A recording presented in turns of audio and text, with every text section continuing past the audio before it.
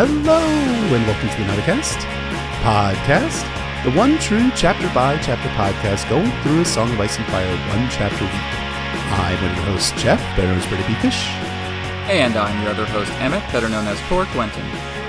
And welcome to the 156th episode of the Nauticast titled The Tea Party, an analysis of A Storm of Swords, Sons of One, in which it's just us girls gossiping about boys at the ladies' tea while the fellas are out hitting those links. The Tyrells would golf, wouldn't they? You know, I bet there's someone at Highgarden whose whole job is whenever Mace hits one in the water to drop a ball in the green. That's someone's job 24/7, 365 days a year at Highgarden, guaranteed. That would be my job. I would be the ball dropper for... The official ball dropper. Don't sell yourself short there, Jeff. That's right. There's like a little TM on the end. There's some flowers in the font. It's very classy. Yes. The classiest of ball droppers. Absolutely. That's I'm all about the ball dropping in these episodes. Yes, indeed. And for Mace Tyrell, I will always drop his balls whenever he wants. Wow. This got weird real fucking fast. I'm sure he's grateful for it. Indeed. So, as always, this episode is brought to you by our Not a Small Council, our Hand of the King Wolfman Zach, Grand Maester Tim Bob, troubleshooter of systems and designer of circuit boards, Lord Commander of the King's Guard Mark N, Sir Keith J, Master of Whisperers, Lord Philip the Merciful, Master of Laws, Archmaester June, Healer of the Lesser Poxes, Ragged Michael, War of the North, Nelson the Hammer, Prince of Dragonscone, Scarlet, the Other Red Woman, and Mistress of Whisperers, Lord Micah, the Quilled Lion, War of the West, Herald the Golden Tooth, Master of the Banefort, and the Kraken's Bane, Lord James, the Gem that was promised, Lord Jake Assistant to the Hand of the King, Lady Zena of Valyrian, Sir Jack, Lord of Sir Arthur Dane, Prince Breaker Targaryen, Sad Prophecy Boys Club, His Grace's High Inquisitor, Sir Frank B., Lawrence, Prince of Dorne, Kelly, War of the East, Mistress of Old Bay of Crabs, Steve the Steadfast, Master of Hounds, the Blue Winter Rose, Knight of Highgarden, Lady Stephanie, Lord Carlos, Lord Andrew the Restless, the Priest of the Drowned God, Sir Sorcedelica, Sugartit Stent, the Trogdolite Warrior, Lord Penchant for Nostalgia, Queer Alex, Beyonce's favorite stand, Herald of Cher and Bastard of Chromatica, Exalter of Black Lives and Defender of Trans Lives, Rainbow Commander of the Ladies and Gentle Thems, and the Nauticast non-binary, not an army. Hauled over the way for T-Wow, A.A. Ron Dampere, Prophet of the Forsaken and High Priest of Euron Crowseye, Lieutenant Glenn, Lord of H-Town, Veneris of House Golgarian, the first of her name, Princess of Dragonstone, Mistress of Art, the Overworked, Queen of the Pencils, the Eraser in the First Draft, Queen of Monochrome, Devotee, the Great Game of Thrones, Portraits of the Realm, Lady Realist of the Seven Kingdoms, Blood Paints, Maker of Drawings, and the Michelangelo of the Teenage Mutant Ninja Turtles, Lord Adam T., Lady Alexander of Tarth, Sir Christoph Logos, Bloody Scorpio of the Red Field, Defender of the Letter of Kim, and the Wolverine of House Gargoyle, Lady Elizabeth, Mistress of Horse, Face, Lesbians, Sir Josh Snow, Bastard Bounty Hunter of the North, Surveyor, Chief of Parties in the Frozen Wastes, Lord Peter, the Dead Shepherd Reborn, Preacher of the Poorfells, Marshal, absent Shipwrecked in the Jade Sea, Grave, Rob Stark of the Cadaver Gang, and Horror of Harrenhal, Olaf, proponent of establishing a feudal, pseudo-democratic system of great councils wherein every count votes, Sir Tim, the knight who is guided by voices, Lord Nick, Thucydides, Lord of Plagues, Sir Jack, Lord of Sir Arthur Dale, Prince Breaker Targaryen, Sad Prophecy Boys Club, Lady Anna, the lovely Castellan, Pat Ironwood, the Blood Royal and Guardian of the Bone Way, Luke, Lord of Lone Leaf and the Pillar of Autumn, Joe Snow, King of the Metro North and Protector of the Tri-State, Squire Matt S, Future Matt S, the one who will bring balance to the kingdoms, Lord Kyle, Lord Samuel Seaworth, Sir Max, Lord Commander of the Constitutional Guard, Lady Ivory Dane, aspiring noble author in the Seven Kingdoms, Lady of Starfall, Warrens of the South, and patron of free-wheeling bisexuals, Lady Jamisa, she who suggests that coconuts migrate, Lord Christoph of Arendelle, official ice bastard deliverer, the valiant, pungent reindeer king, keeper of feisty pants, and prince consort to his ginger sweet love queen Anna, Lord Sir Septon Brothers, Sir Grizzly Adams, the King's Justice, War of the Kingswood, and Sheriff of the Seven Kingdoms, Sir Kel, contractor in charge of continually extending the small council table, Lord Travis, Mentat, Master of Ships, and the Third Stage Guild Navigator, Lord Anonymous II, Lord Tyler, the prince who promises to wait patiently for the Winds of Winter, Lord DB, and our two newest members of the Small Council. Everyone say hello to Sister Winter, formerly a high lady who joins the Small Council with a new title, Sister Winter, hopeful, romantic, and unrepentant chipper, and Lord Monsef. Thank you to all of our Not a Small Council members, and welcome to Sister Winter and Lord Monsef. Thank you, as always, to all our counselors, but special welcome to Lord Monsef and Sister Winter. So good to have you with us on the council now. That's great. It's brilliant. Thank you so much for your support, as always. And our spoiler warning, as you say in every episode, will potentially be talking about all published books. That is the 5 novels, 3 Dunking Novellas, histories, interviews, the Winds of Winter sample chapters, as well as Game of Thrones, the TV show. Anything and everything. Our question comes from Sir Grizzly Adams, the King's Justice, Warden of the Kingswood and Sheriff of the Seven Kingdoms. Hi guys, I'm a new Small Council patron, and I hope you get to this sometime after you start back up with Storm. You all inspired me to do a reread, which I have been heavily enjoying alongside the podcast. My question is this. During Dany 3 in Game of Thrones, we get Doria's story about the origin of dragons, where a second moon drifts too close to the sun and cracks. Then 1,000,000 dragons pour out of it and drink the fire of the sun. Could this be symbolic of relations between the Targaryens and Martells, whose sigils are dragons and suns respectively? What do you think about that, Jeff? That's a lot of people have taken a lot of ideas from that little story we get in Game of Thrones. Do you think that has something to do with what's going to happen between House Targaryen and Martell? This is a tough question to answer because does it mean that now? Did it mean it when it was originally intended?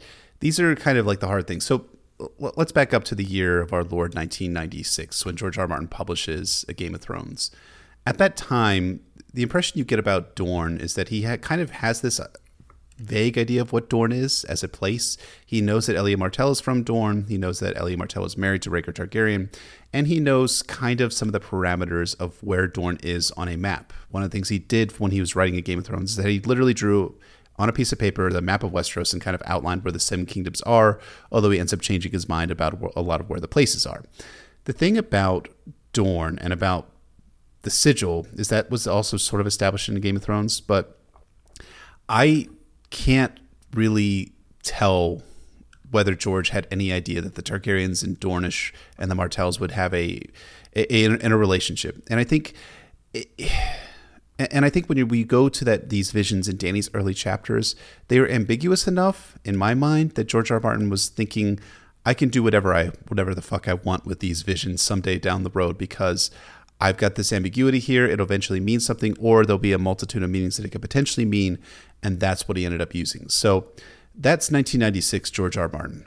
2021 George R. R. Martin might say that absolutely these things are explicitly intended to be interrelated with each other, and it's supposed to be about how the Targaryens and Martells are supposed to interrelate and how the dragons are going to come to Dorne potentially, although he has said that they are not going to burn the water gardens in a relatively recent, as of like 3 years ago, not a blog post. So I think so that's the Doyleist side. I'm curious what your Watsonian take is on this, whether you can like interpret this from the text itself. I think this is a good example of sometimes of something that happens when we talk about the series, or really I think, in any story as it evolves, where we associate two story elements like this when maybe they're both being drawn to a different idea that they have in common. Like I think well before George has the specifics of the Martell characters in mind, I think he has this idea of the Targaryens and Dany specifically as having kind of an Icarus-like relationship to power. And they're going to aim for the sun and be, born again, but ultimately fall. And you see that theme repeated in a lot of different characters, but I think Dany's going to probably be the ultimate incarnation of it. And I think later, as the story develops, he starts thinking about how the Martells are going to fit into that and how they're going to have their own little miniature versions of that arc. And you see that most strongly, I think, with Quentyn, who kind of becomes the spear thrown at the sun, so to speak, when he tries to be all heroic at a dragon, and it does not work out at all. So I think that's a theme George likes, and I think the Targaryens and the Martells are going to be brought together around it violently when it comes to young Grift. So I think that's just an idea George likes and draws from a lot. I don't think he had in mind when he wrote book one that the Targaryens and Martells specifically are going to come together on that. So I think sometimes we take those symbolic links and we leap immediately to this character is like this character or with this character, when it's like, well, maybe it's just the same inspiration for both of these. Maybe it's the same kind of concept or mood that George is going for, and maybe the explicit plot link, as you say, maybe that he trusts he'll come up with that later. I think that's probably what's going on. I agree, and I think George loves his ambiguities in terms of his storytelling, and especially when it comes to prophecies. I mean, he's talked about that example of the guy who was told was prophesied that he would die at this castle, right? And he's talked about this several times from the Wars of the Roses, and so this man avoided the castle for his entire life. He was supposed to die within sight of this castle, right? So he stayed far away from this castle, but he ended up dying at an inn where the sign was of the castle itself, and that was what the prophecy was supposed to mean.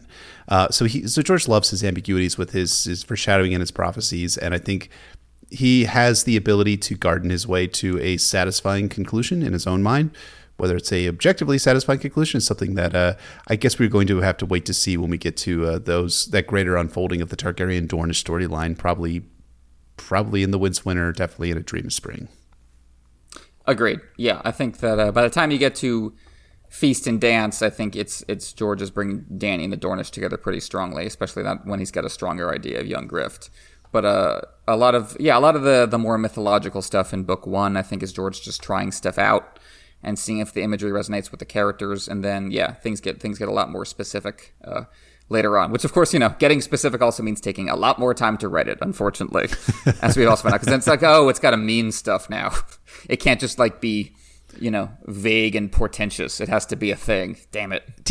Do you think that's maybe one of the reasons why The Winds of Winter is taking so long? I mean, if you think about it, it's like George is like, oh, I actually have to come to concrete ideas about these kind of vaguer notions. It's more fun to write oh, what does this mean? This prophecy seems very ambiguous. And now it's like, fuck, now I actually have to define it out as much as possible. I don't know.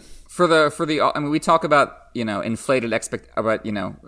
our inflated expectations for The Winds of Winter, but imagine George's expectations for The Winds of Winter.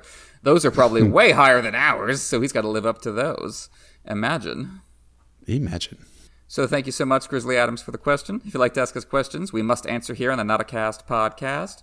You're welcome to become a Sworn Sword or higher level patron over at patreon.com/NotAcastASOIAF, where you can get show notes, bonus episodes, like our upcoming analysis of the movie Waltz with Bashir, and free merch, access to the Nota Slack, and more. Yes, indeed. And we are recording that Waltz with Bashir episode tomorrow, which looks like it's going to be one of our best Patreon episodes. I'm just putting that out there, folks. If you've never seen this movie, it's okay. You could just listen to the Patreon episodes, and that's all you really need to get out of this movie. No, you absolutely should see this movie. It is up on the Criterion channel if you're pretentious like me. If you set up for the Criterion channel, it is on there, and I recommend. They got a nice quality version of it, so check it out there, or it's available on streaming stuff, I guess. That's right. If you're a capitalist like me, you could pay $10 for Waltz with Bashir on Amazon Prime Video. Nothing more socialist than the Criterion Company. It's true. Alas. Oh, that's brilliant. So again, that episode I think is going to be really awesome, and I hope you folks can tune in for that one. And we are creeping ever forward towards hitting our stretch goal of 1,050 total patrons, in which we'll do a full multi-part analysis of Theon's The Winds of Winter chapter. So sign up today, or we will turn you over to the King's Justice, Sir Frank B. But enough about Patreon. When we last checked in with Sansa, she had a wonderful time observing Joffrey's victory, the one that he had won so brilliantly and beautifully at the Battle of the Blackwater with his new friends, the Tyrells. Let's find out how Sansa Stark is doing as she starts A Storm of Swords in this synopsis of A Storm of Swords, Sansa 1. The invitation seemed innocent enough, but every time Sansa read it, her tummy tightened into a knot. She's to be the queen now. She's beautiful and rich, and everyone loves her. Why would she want to sup with a traitor's daughter? It could be curiosity, she supposed. Perhaps Margaery Tyrell wanted to get the measure of the rival she displaced. Does she resent me, I wonder? Does she think I bear her ill will? In contrast to previous chapters, which started with someone starving to death and someone waking up without a nose, this is a positively cheery goddamn chapter opener. Sansa had witnessed the Tyrells enter King's Landing, watched as Joff played the gallant, riding out to meet her to guide her into the city. The people cheered for Margaery, showed her their children, and cheered for Margaery some more. These being the same small folk who tried to murder Sansa if it hadn't been for Smoke Man meet himself, Sandor Clegane. What exactly had Sansa done to earn the small folk hate, she wonders? What had Margaery done to earn their love? Does Margaery want Sansa to love her now? Or maybe Joffrey knows and sent this as a cruel joke to her. And then the Kingsguard would beat her again. Tyrion had once saved her when that had happened. But now? No one can save me but my Florian. Sir Dantos had promised he would help her escape, but not until the night of Joffrey's wedding. The plans had been well laid. Her dear, devoted knight-turned-fool assured her. There was nothing to do until then but endure and count the days. And sup with my replacement. Sansa considers that she was being too harsh with Margaery. Margaery was probably being kind, inviting her to dinner. But there was no simple kindness in the court of Joffrey. Forget it, Sansa. This is King's Landing. If there was one thing that Sansa Stark had learned here, it was mistrust. But Sansa can't refuse, especially as the discarded daughter and sister of traitors. She wishes Big McLarge Huge Clegane was still around, though. He had come to her on the night of the Blackwater, telling her he could take her away from the city, but Sansa refused. She kept his white cloak, though, dyeing it and then hiding it in her cedar chest. She didn't know why she kept it, though, especially since everyone thought he was a coward and fled the battle. But he hadn't fled battle. He fled the green flames. I wonder if anyone in this fandom has a theory on why Sansa kept that cloak. Does anyone have a theory out there? No? Oh, probably not important or worth reading. But Sansa had duties to attend to, so she writes a letter of acceptance for dinner. A few nights later, Sir Loras Tyrell arrives at Sansa's chambers to escort her to dinner. And boy, Loras looks fine. Sansa comments as much, and Loras looks puzzled and returns the compliment. But now it's off to dinner with Margaery and Grandma Tyrell. Wait, who? Grandma Tyrell? Why, it's Lady Olenna Tyrell, nee Redwine. She'll be there at dinner. Oh, said Sansa. I am talking to him, and he's touching me. He's holding my arm and touching me. The Queen of Thorns, she's called. Isn't that right? It is, Sir Loras laughed. He had the warmest laugh, she thought, as he went on. Oh, you'd best not use that name in her presence, though, or you'll like to get pricked. Embarrassed, Sansa thinks that this was a major faux pas on her part. She's probably as dumb as Cersei says. Sansa, you're not, I promise there. Anyways, she tries to figure out a way to get out of this faux pas. Maybe she should tell Loras how beautiful he was, but she had kind of already done that. Loras, though, was beautiful, tall, lithe, graceful, and those eyes. But he wasn't a boy. He was a man of the Kingsguard, all in white, save for the Rose of Highgarden clasp around his cloak. Sansa and Loras arrive at Maegor's Keep. Sir Balon Swan lets the two in, and they emerge into the practice yard where all sorts of Crownlanders and Reachmen practice for the war with blunted blades. They have scarcely finished burying the dead from their last battle, and already they are practicing for the next one. Sansa catches a real man, practicing in the yard with the Tyrell roses on his shields. She asks if it's Ebbett's dream man himself, Sir Garland Tyrell. Oof, I'm already getting the flutters in my belly, too. And it surely is. She compliments him on how brave he is, and Loras says, yeah, Garland is a great knight and great with a sword, but Loras is so much better with a lance. Sansa knows about this. She did see him ride. Loras asks, where Sansa saw him ride. At the Hand's Tourney.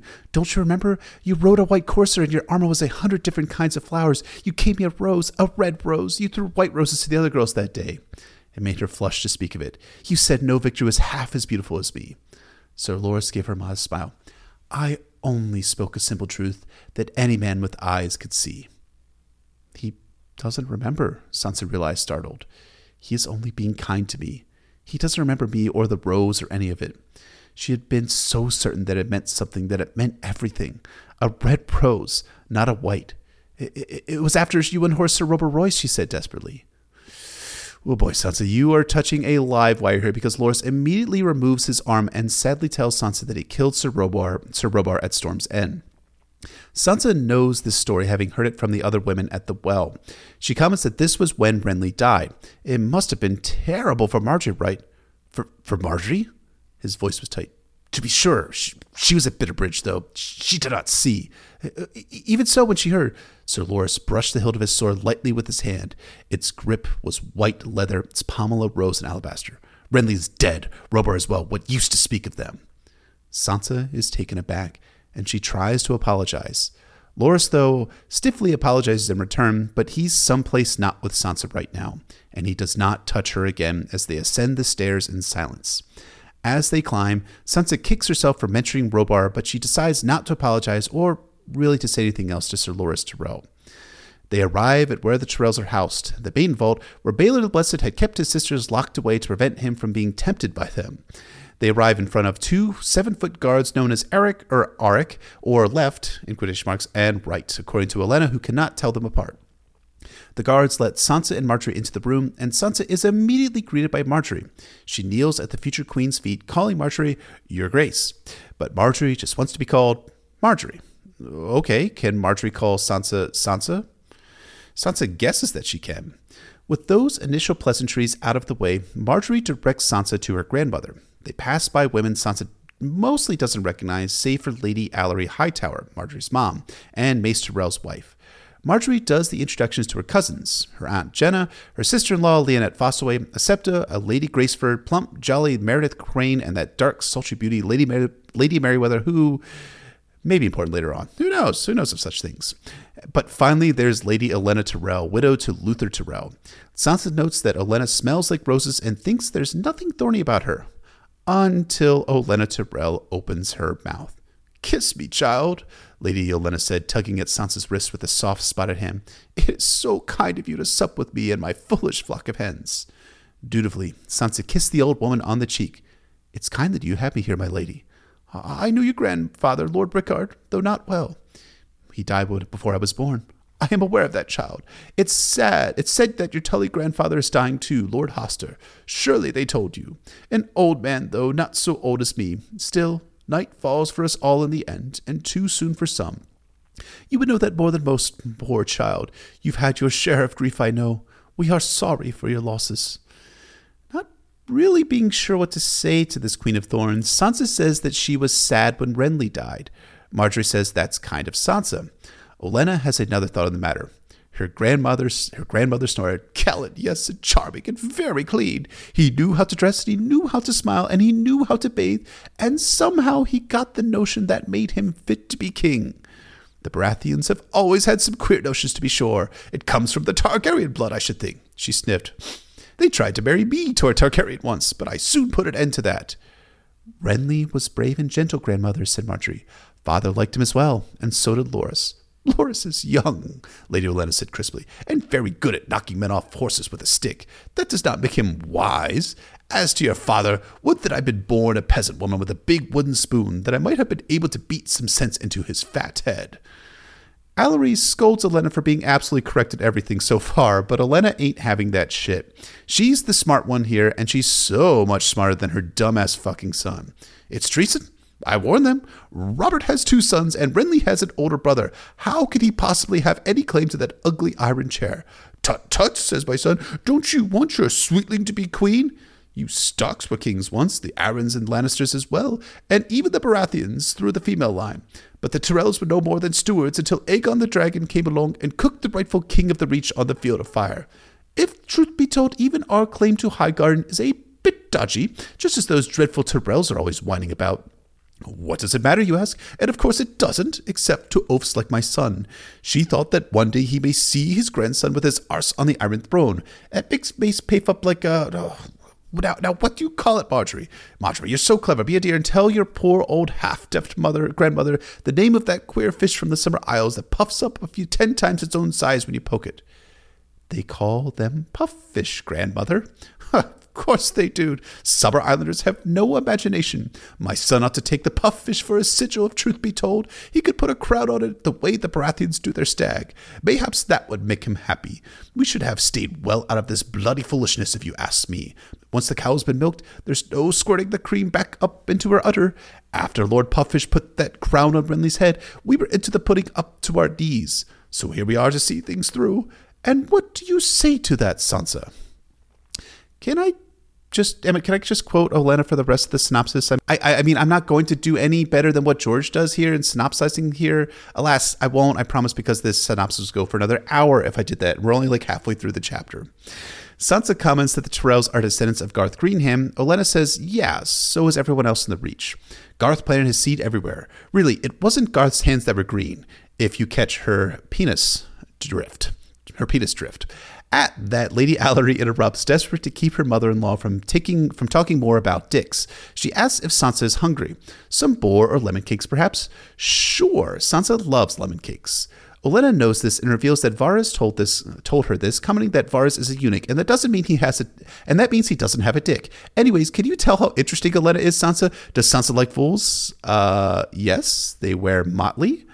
Feathers in this case. What did you imagine I was speaking of? My son or these lovely ladies? No, don't blush. With your hair, it makes you look like a pomegranate. All men are fools, if truth be told, but the ones in motley are more amusing than the ones with crowns. Marjorie, child, summon Butterbumps. Let us see if you can't make Lady Sansa smile. The rest of you be seated. Do I have to tell you everything? Sansa must think my granddaughter is attended by a flock of sheep. Sputterbump shows up and breaks into a routine involving yellow chicks and putting them into her mouth, spitting out feathers. Really, what this communicates is how fucking wild this whole scene is and how much fun George had writing it. While Butterbumps performs, Olenna asks if Sansa knows about her son Mace. Of course Sansa does. He's a great lord. A great oaf, said the Queen of Thorns. His father was an oaf as well. My husband, the late Lord Luther. Oh, I loved him well enough, don't mistake me. A kind man, and not unskilled in the bedchamber, but an appalling oaf all the same. He managed to ride off a cliff while sulking. They say he was looking up at the sky and paying no mind to where his horse was taking him. And now my oaf son is doing the same, only he's riding a lion instead of a palfrey. It is easy to mount a lion, and not so easy to get off. I warned him, but he only chuckles. Should you ever have a son, Sansa, beat him frequently so he learns to mind you. I only had the one boy, and I hardly beat him at all. So now he pays more heed to Butterbumps than he does to me. A lion is not a lap cat, I told him, and he gives me a tut-tut, mother. There is entirely too much tut-tutting in this realm, if you ask me, and these kings would do a deal better if they could put down their swords and listen to their mothers. Okay, ignoring the part where I'm failing not to quote Olenna in full for a moment, Sansa realizes that her mouth is open, and she fills her open mouth with broth. But hey, Sansa, Olenna wants to know about Joffrey. What's he like? Is he cool? They've heard some things. He's super handsome and brave, like a lion? Yeah, but fuck that sigil noise, Olenna says. Is he kind, smart, gentle, chivalrous? Will he treat Marjorie well? Absolutely, he's so handsome. Olenna chides Sansa for repeating herself and says that maybe Sansa is as dumb as everyone says. Anyways, being hot isn't the best. Aerion Brightflame was a hottie, and he was a fucking monster. Anyways, is that how Joffrey is? Oh, and Olenna wants cheese. No, not yesterday, not 5 minutes ago, right fucking now. Back to Sansa. Is she scared of telling the truth? Maybe. She did watch her dad get executed for telling the truth. Lord Eddard, yes, he had that reputation, but they named him traitor and took his head off even so. The old woman's eyes bore into her, sharp and bright as the points of sword. Joffrey, Sansa said. Joffrey did that. He promised me that he would be merciful and cut my father's head off. He said that was mercy, and he took me up on the walls and made me look at it. The head. He wanted me to weep, but... She stopped abruptly and covered her mouth. I've said too much. Oh, gods be good. They'll know. They'll hear. Someone will tell on me. This time, it's Marjorie who pops in to tell her to go on. Sansa says that she can't and starts saying party lines about how Ned and Robert are traitors. They're absolutely traitors. And she has the traitor's blood too. She doesn't want to say anything more. She doesn't want to go on. Olenna tells her to snap the fuck out of it. But Marjorie points out that Sansa is scared shitless. So Olenna orders Butterbump to sing The Bear and the Maiden Fair. Should Butterbump do this while he's standing on his head? No, just fucking sing Just fucking sing, bro. A bear, there was a bear, all black and brown and covered with hair. I'm sorry. As much as the Throne Show has some faults to it, the way they brought that punk rock cover of The Bear and the Maiden Fair was just amazing. Just had to do an homage to it. And for you folks who are listening, our friends in the Manimals did an excellent cover of that, and our friend Haley sang a brilliant version of it. So please check that out on their Instagram and YouTube and all the places where you can find their music. And also, come on, folks. You know I had to be. It's a singing part in A Song of Ice and Fire, and you know I have to sing. Anyways, Olenna says that the walls have ears, and now it's time for us girls to talk freely while Butterbump sings. And damn, Butterbump sing. Don't want Varys hearing about what Sansa is saying. The bear, all black and brown and covered with hair, thundered Butterbumps, his great deep voice echoing off the rafters. Olenna says there are plenty of spiders in the flowers, but they crush them if they get underfoot. Now, about Joffrey, what's he like again? A monster, Sansa whispered, so tremulously she could scarcely hear her own voice. Joffrey is a monster. He lied about the butcher's boy and made father kill my wolf. When I displease him, he has the king's guard beat me.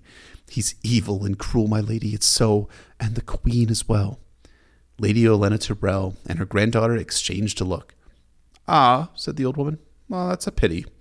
Horrified, Sansa wonders if they're going to keep the wedding going. Yeah, they are. Mace Tyrell is determined, and his word was good. No, better than Casterly Rock Gold. But hey, Sansa, what would you think about visiting Highgarden? It's lovely in the fall these days, and Sansa would have so much fun out there riding on horses and boats. And maybe Sansa could hawk too? Okay, maybe. Yes, absolutely. Sansa would love to come, but she can't. She's far too busy now being held hostage by Cersei and such. Why are you asking? Because they want to take Sansa away to Highgarden. Why? To see you safely wed, child, the old woman said as Butterbumps bellowed out the old song, to my grandson. Wed, Sir Loras, oh. Sansa's breath caught in her throat. She remembered Sir Loras in his sparkling sapphire armor tossing her a rose. Sir Loras in white silk, so pure, innocent, beautiful. The dimples at the corner of his mouth when he smiled, the sweetness of his laugh, the warmth of his hands. She could only imagine what it would be like to pull up his tunic and caress the smooth skin underneath, to stand on her toes and kiss him, to run her fingers through those thick brown curls and drown in those deep brown eyes. A flush crept up her neck. As Butterbumps continues to sing, a bear, all black and brown and covered with hair, Marjorie asks if it will please Sansa, and it absolutely would. She loved to marry Loras. What? Fuck, no. Loras, no. They meant Willis. He's an older dude, but he's kind and smart, unlike his dad, Mace. Sansa felt dizzy. One instant where her head was full of dreams of Loras, and the next they'd all been snatched away. Willis? She said stupidly. Courtesy is a lady's armor. You must not offend them. Be careful what you say. I do not know Sir Willis. I have never had the pleasure, my lady. Is he a great knight as his brothers? No.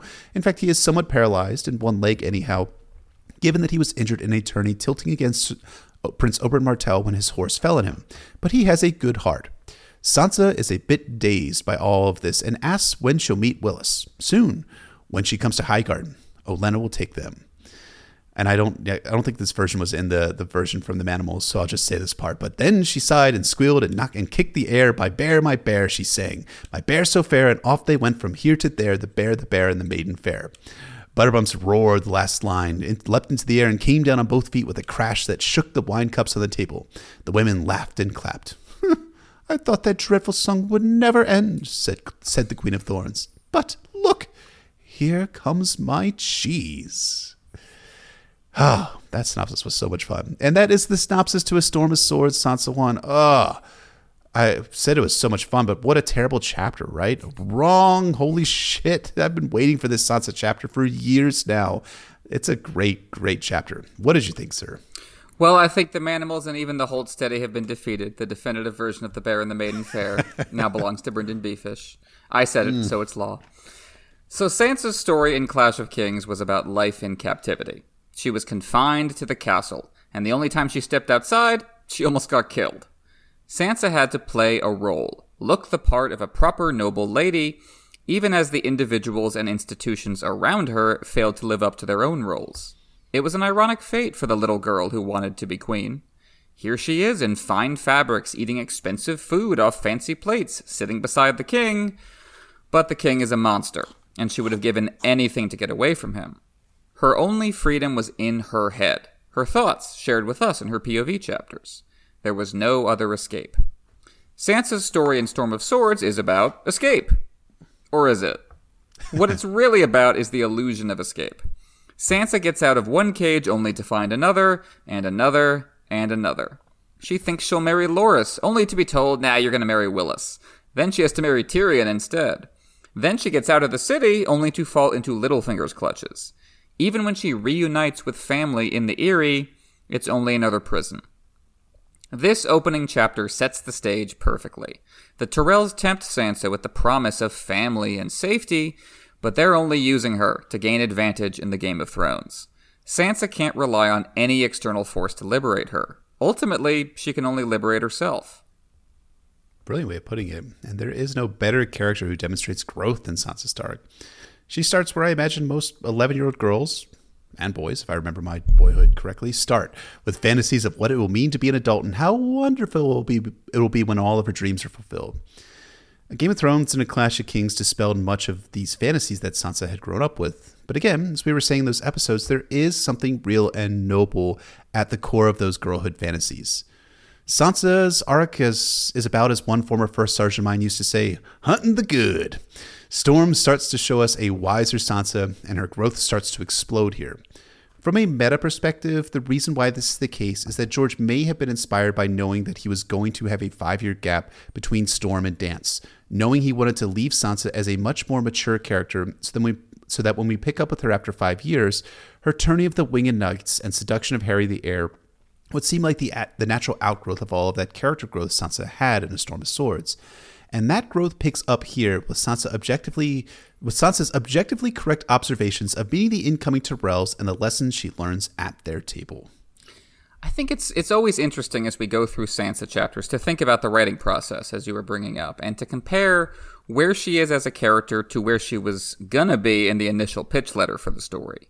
Originally, Sansa was supposed to abandon her family for the Lannisters in order to bear Joffrey's children.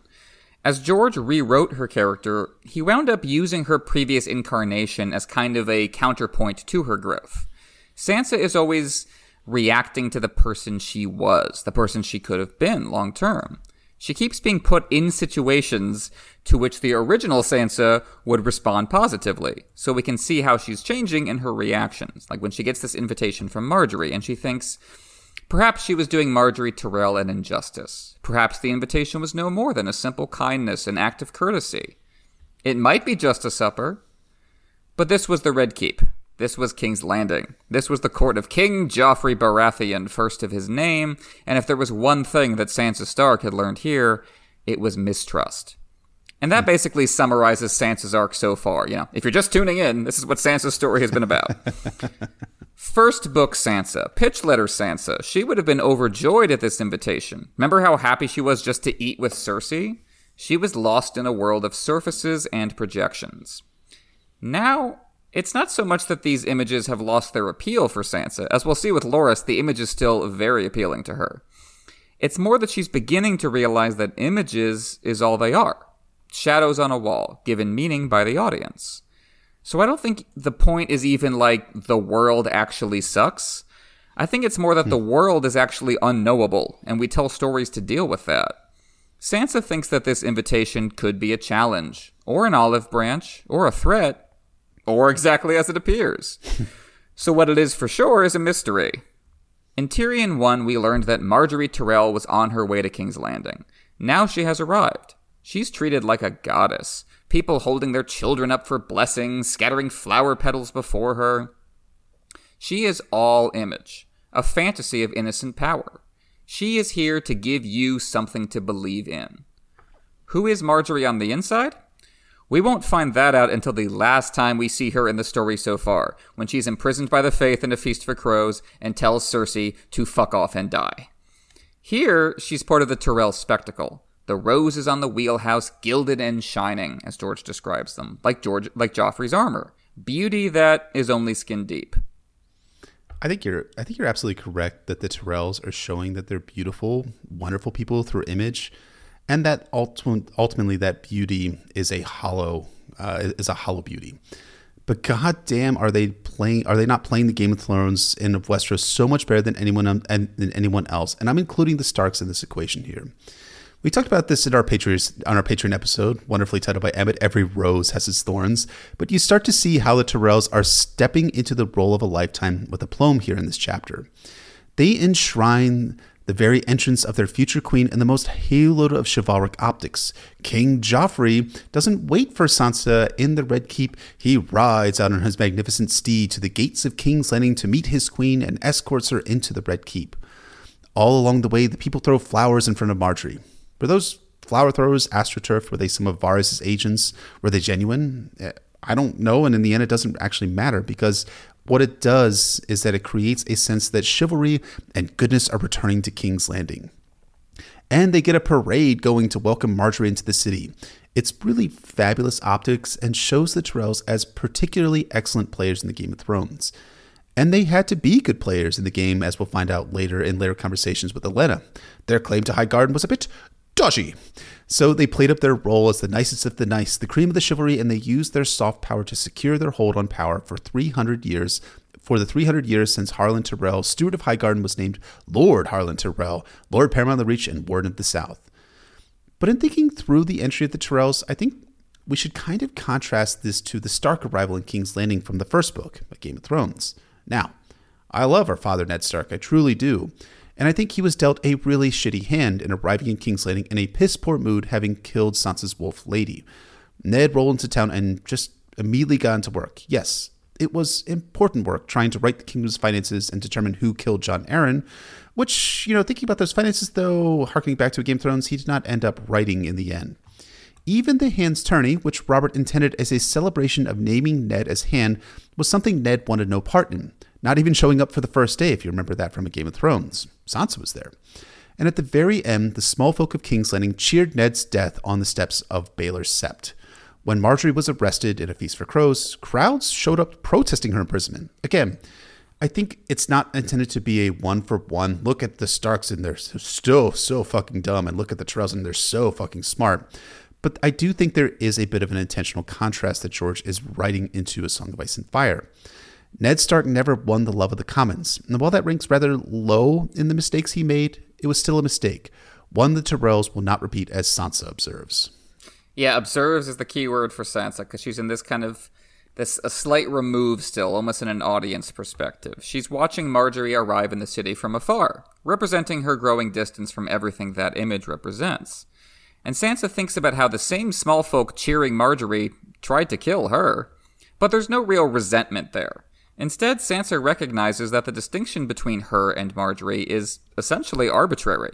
It has nothing to do with who they are or what they've done. Sansa didn't make those people hate her any more than Marjorie made them love her. Politics is about signs and symbols, more than hard facts. The Game of Thrones can bury violence, but it can't erase it. Joffrey is a source of permanent anxiety for Sansa. She thought she had escaped him at the end of Clash of Kings when their betrothal was broken. Sir Dantos told her otherwise. He can still hurt you. The specter of violence hovers over all these shell games for Sansa. There could be terrible consequences for her if she misreads the signals. So part of her wishes Sandor Clegane was here instead of Dantos, her other not a knight. Sandor was frightening, but he seemed to understand violence. Sansa hears the rumors of Sandor turning craven, but she knows better. It was only the fire he feared, his traumatic return to childhood before he was the Hound. And now that fearsome reputation has fallen away. Sansa keeps his stained white cloak beneath her summer silks. It's bittersweet romance, a metaphor for the collision of image and reality. There is surely a relationship between what is false and what is real, because where else do false things come from except reality? But what that relationship actually is, that's too complicated for us to ever figure out. Our intellectual and spiritual tools aren't up to the job. You can see that play out with Sansa in the opening scene of this chapter. She brings far more analysis to bear than she would have before, and she reaches some correct conclusions, but they don't actually help her. In the end, she does exactly what Pitch-Letter Sansa would have done. She accepts the invitation from the Queen-to-be. But she does it knowing that it's all pretense. Instead of seeing herself and her role as identical, she recognizes the gap. And that's why I don't think Sansa is quite as passive a character as her reputation suggests. She is in a position where her decisions can't really change her environment. That's not incidental, though. That's the subject of her chapters. This is a storyline about agency, about how you can be aware that your actions are not genuine and yet still have to perform them.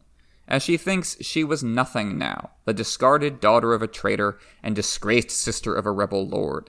She could scarcely refuse Joffrey's queen-to-be. By the time you get to Winds of Winter, her released chapter from Winds, Sansa is having more of an intentional impact on the world around her, but I think people annoy that it's not more of a straightforward empowerment narrative might be overlooking how deliberately George is frustrating her expectations, as well as ours.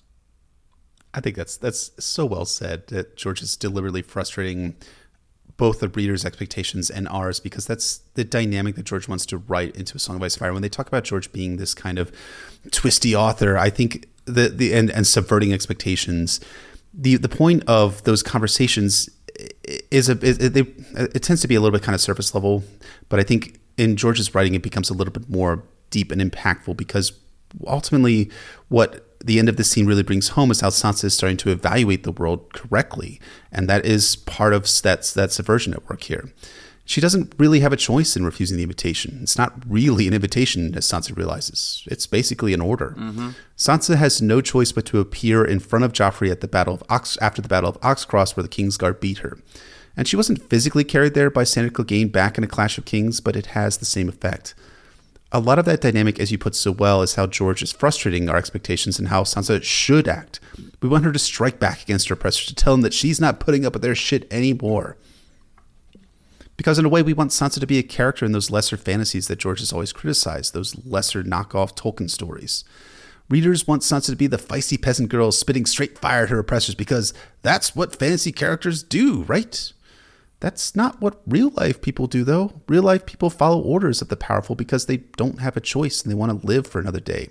Real-life people have to try to breathe another breath, eat another bite of food, drink another glass of water. And the best way to keep breathing, eating, and drinking is to accept the invitation, in quotation marks, and hope Joffrey isn't on the other end of it. And we've seen with Sandor what the consequences of rebelling looks like. I mean, all he did was steal his brother's toy, and he suffered in the worst way imaginable for it. And George didn't bring up Sandor just so we have him in mind when he shows up again in Arya chapters. It was also to contrast him with Loras Tyrell. Like his sister, Loras looks like he stepped down off a stained glass window. He's a scrupulously perfect recreation of the knights from the songs. He's handsome, gentle, well-spoken. Everything Sansa had hoped, and assumed, Joffrey would be. It's hard to reconcile how perfect Loras looks in his Kingsguard cloak with the stained cloak of the man he replaced. As with the invitation, there is a script to be followed here, and neither Loras nor Sansa play their roles perfectly, albeit for different reasons. Sansa's just too into Loras to keep her head together, and that says something about the role she's playing. The beautiful maiden is supposed to be infatuated, but infatuation actually makes it difficult, as Sansa thinks, to walk and talk and think all at the same time. Sansa would be having an easier time of it if this really was all a performance for her, if she could just feign attraction to Loras. Instead, she's caught in a situation where desperately she tried to think of something clever and charming to say to him, but her wits had deserted her. She almost told him how beautiful he was until she remembered she'd already done that. And Loras picks up on this, offering a puzzled smile when Sansa calls him lovely. He doesn't get why she's so into him, because he doesn't remember their interaction at the Hand's Tourney in Book 1. That was the moment the stories came true for Sansa Stark, right? The handsome knight singled her out of the crowd, giving her not a white rose like the other chosen ones, but a red rose, symbolizing romantic love, and also the onset of puberty, which Sansa experienced in Book 2. That felt like her coming of age, but maybe this chapter is really where she comes of age, when she learns it meant nothing to him at all. All Loras was doing was following the script, just like he's doing now. Chivalry dictates he give a maiden something pretty and say nice things, just as chivalry dictates he give her a manly escort to meet with his family. There's an extra layer to his performance that Sansa doesn't know about, but the reader probably does by now. Loras is gay. So it's not Sansa. Loras isn't interested in any charming maiden as the knights are supposed to be. Unlike the show, we're given to believe that really nobody cares that Loras is gay. He's a third son. Who cares what he does? Same reason it's okay for him to join the Kingsguard. He can do what he wants, as long as he keeps up the image. So in public, he has to perform straight, and giving a rose to Sansa was part of that. It wasn't memorable or special for him. It was him acting like the person he's not, the person he's supposed to be. Like I said, what interrupts all these performed narratives is violence, and even more so, death. An immovable object, the final curtain. Sansa winces at all the knights training in the yard. Will the next battle come so soon? Sansa brings up Loras unhorsing Robar Royce because to her, Robar Royce is just part of the story of the tourney. He's just a supporting character in the best day of her life. But that's not what he means to Loras. Their play violence turned all too real in the south. Loras killed Robar, his own brother in arms, the Rainbow Guard with all their beautiful heraldry, and that's what happened. Makes me think about Sandor's line later in this book. A knight's a sword with a horse. The rest, the vows and the sacred oils and the ladies' favors, they're silk ribbons tied round the sword. Maybe the sword's prettier with ribbons hanging off of it, but it will kill you just as dead. And this clearly haunts Loras, though not nearly as much as the death of Renly, which drove him to it. Renly, of course, was Loras's true romance. Sansa doesn't know that. According to her script, Marjorie is the one she should feel sorry for because Marjorie was Renly's lady wife. Same reason Marjorie herself told Catelyn how sorry we all are about your loss of Ned. But in this case, the real relationship doesn't match the public image. Sansa is unknowingly putting salt in Loras's wounds. It's bad enough to mourn the love of your life. It's even worse to have to pretend that's not who he was. It seems an insult to Renly's memory to act as though Marjorie grieved for him the most. She wasn't even there. When Loras snaps that Renly and Robar are dead, and it does no good to speak of them, what he's really saying is that he thinks about them all the time, from waking to sleep, and to speak of them would break his performance. Sansa apologizes, but the damage is done. The tone has shifted. Once you see the puppet strings behind social interactions, you can never accept the illusion as easily. You're right, and I think this scene is so wonderfully wrought because it's two damaged mirrors speaking at each other. Sansa was supposed to be the beautiful queen to be, beloved of the songs and stories of chivalry, knights in shining armor, and rescuing beautiful maidens. And the image we get of Loras, or the impression rather we get of Loras, is one where he was very much in love with the same songs and stories. Even if Loras was not all chivalry, as we discovered during the Hands Tourney, where he cheated to win the tilt against Gregor Clegane, there was a romance to him in the way he adorned himself and carried himself in the lists. And I don't think Loras was mere performance and mere image. There's a strong part of me that believes that Loras at one point wanted the real thing. When Jaime will later think that he's talking to a younger version of himself when they interact towards the end of Storm, it's a signal that Loras had the same dreams of chivalry and knighthood that animated Jaime's early life story. But like Sansa, Loras has experienced horror. In his case, he killed a fellow brother, a member of the Rainbow Guard, Sir Robar Royce. For the moment, Loras believes that his killing of Robar Royce is justified, that he played a part in murdering the love of his life, Renly, that is, that Robar played a part. But even in this justified context, Loras shedding blood fills the young knight with sorrow. It will become much harder when Loras starts to believe Brienne's story towards the end of Storm. Still, the sorrow Loras feels pales in comparison to the loss he experienced when Renly was killed, died peacefully in his sleep, whatever it was. But like Sansa in A Clash of Kings, where she had to play the part of feeling sad when Joffrey set her aside, Loras has to play the part of being only sad that his very hetero king died.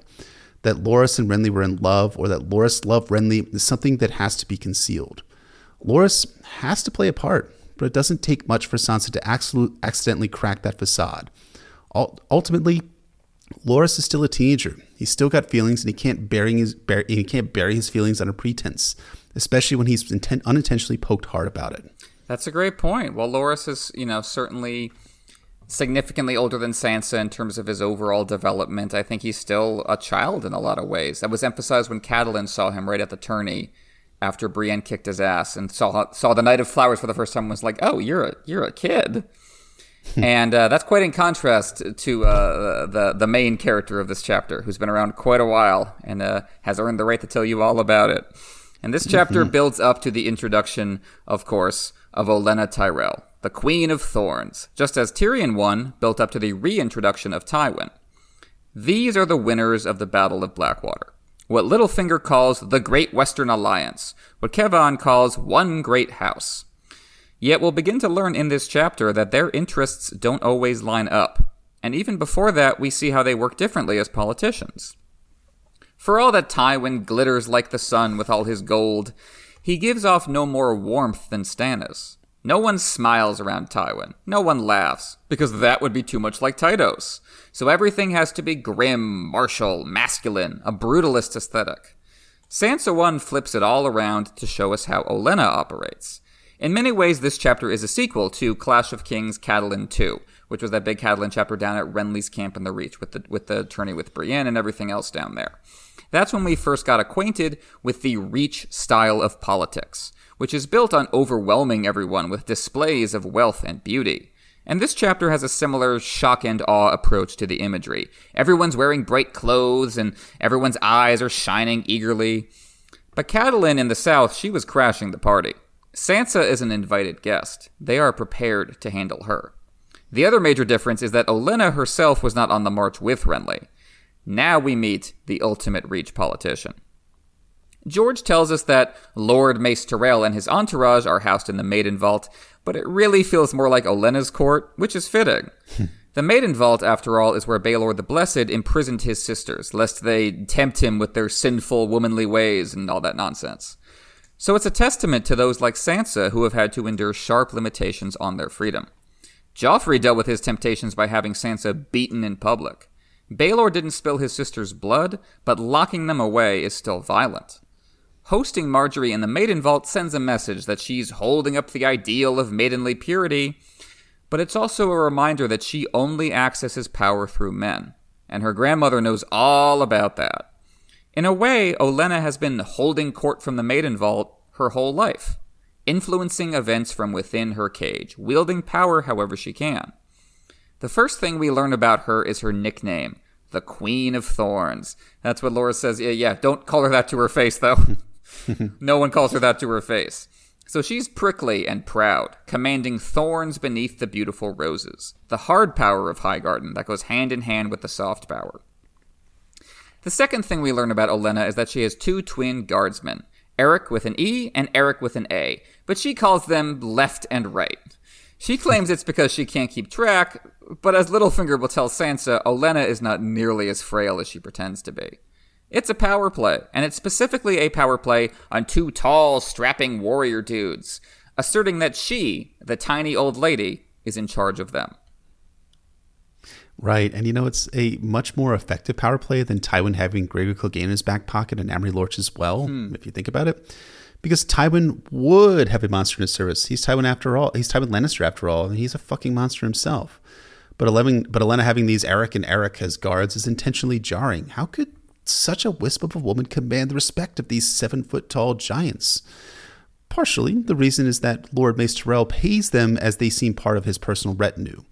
But the message communicated by their presence here is that they're here as further emphasis on the shadow of a wall. Ding, but you don't leave your best assets protected by small, weak men. You get the big dudes to do that sort of job.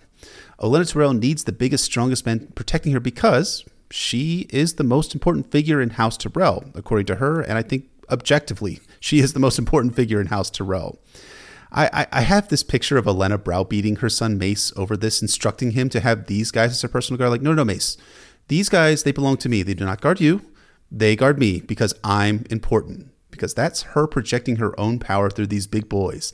And it's an effective communication of power It's an effective communication of where power in House Tyrell truly lies.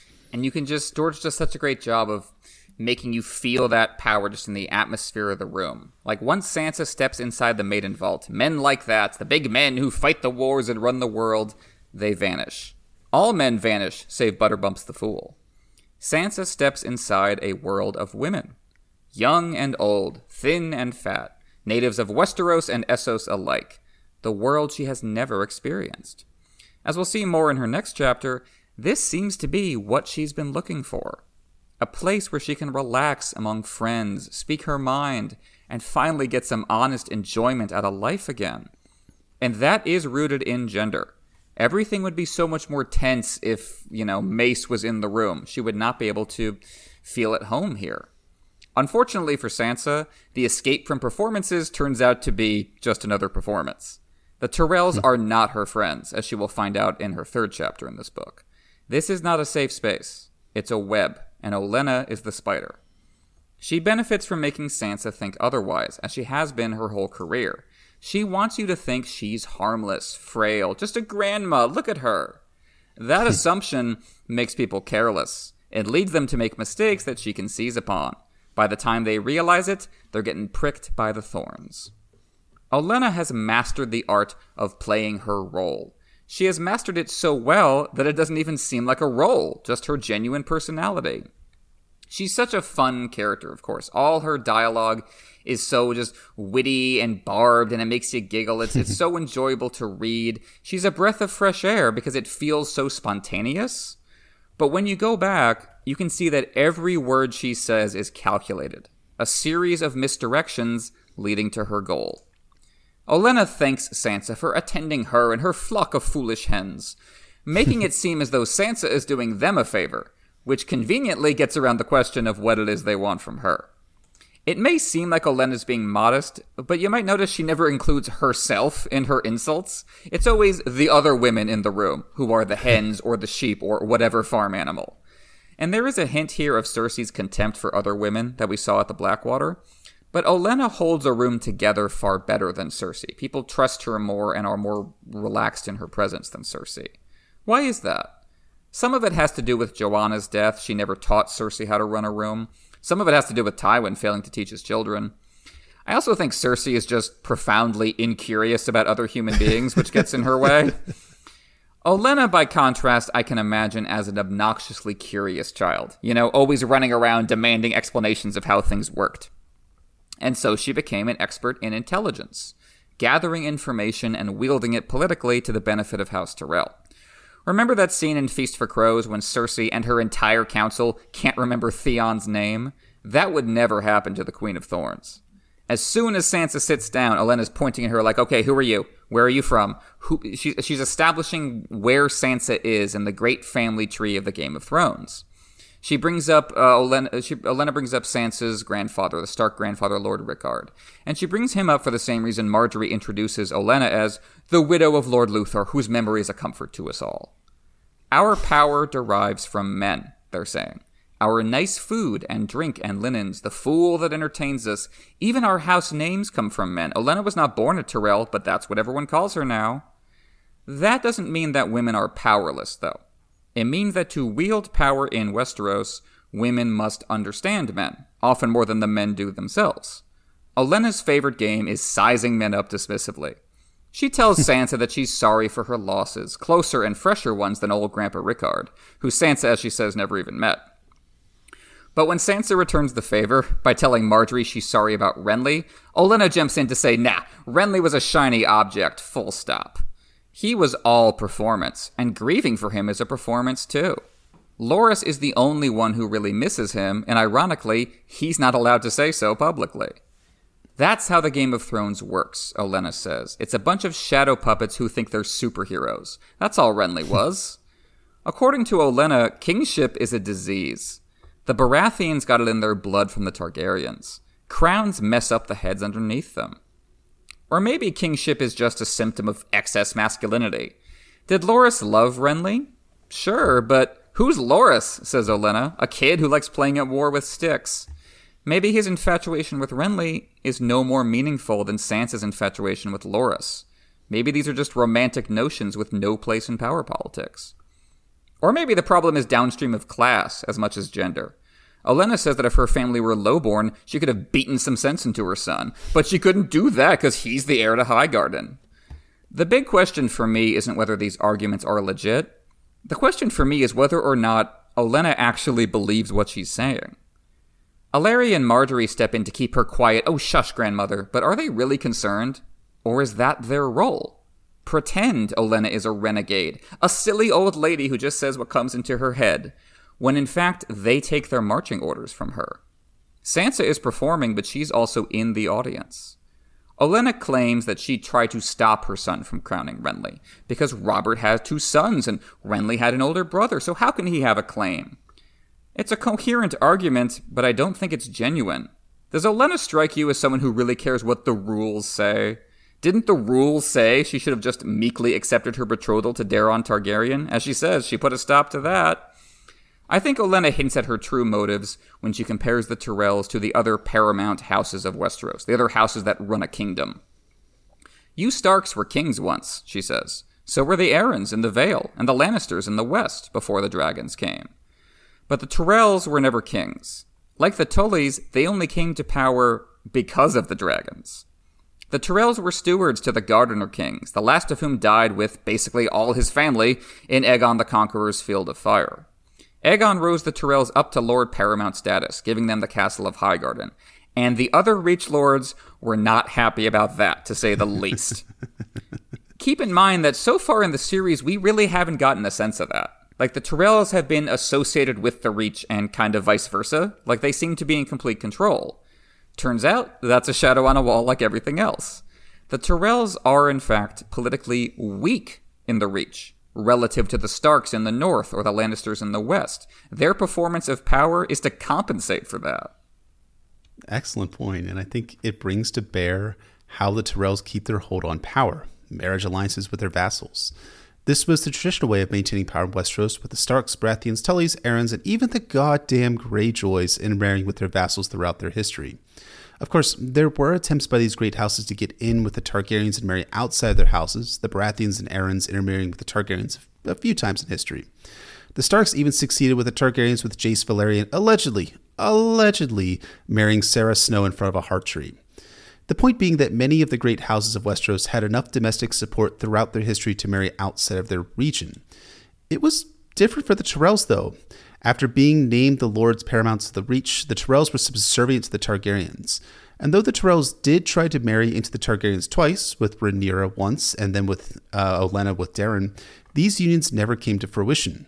Instead, and in fact, if I should go back on that, because Olenna was a red wine at the time when she was potentially going to marry with Daeron, so quick correction on my part there. But instead, what ended up happening is that the Tyrells kept intermarrying with their vassals. Olenna herself was a red wine once, and we have Hightower, Fossaway, Bulwer, Graceford, and Merryweather women in the room with Olenna and Marjorie. Though these women are not quite given equal standing, the true players here are Olenna and Marjorie, with Allery getting an occasional word in edgewise. But they are in the room nonetheless, these women, signaling that politically the Tyrells are reliant on their vassals for power. I think this is a dynamic we can see in real life, that the people working hardest to broadcast strength are often trying to cover up a weakness. Olenna compares it to a pufferfish, blowing yourself up to immense size to fool everyone into thinking you're strong. And hey, if it works, you are strong. As Varys told us, that's how power works. Olenna claims to believe that none of this matters, that only oafs like her son Mace worry about legitimacy. But wait, didn't she just say that Renly had no claim to the Iron Throne and therefore his campaign was treason? Olenna isn't making a coherent argument here. She's laying down a series of misdirections. In truth, we have no idea what part she played in crowning Renly, and we probably never will. My guess is that Olenna does see the utility in making the Tyrells part of the royal family, because then that's how you can manage people back in the Reach. That's how you keep your bannermen down, because we got the crown on our side. Maybe that's why Mace stayed loyal to the Mad King, long past reason or sense. But now, as the great Jon said while crowning Robb, the dragons are all dead. So who is Olenna supposed to throw her support behind now? And you can see her frustration. It's like, none of the kings are good enough. Renly was a superficial narcissist. Stannis hates the Tyrells along with everyone else.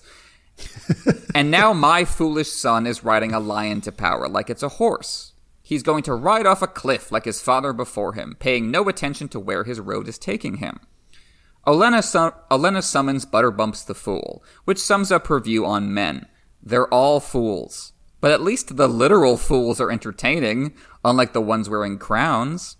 The clowns dance, we watch, and we find ways of keeping things together in spite of them. So when Olenna says the kings ought to put their swords down and listen to their mothers, she means it. But not in like a sweet, innocent grandma way. Not even in like the Catelyn way when Robb was being crowned and she was pleading for peace. That's not what Olenna's talking about. She means it in an I'm smarter than you idiots way. Olenna does not hate the Game of Thrones. She hates how it's played because she does it better.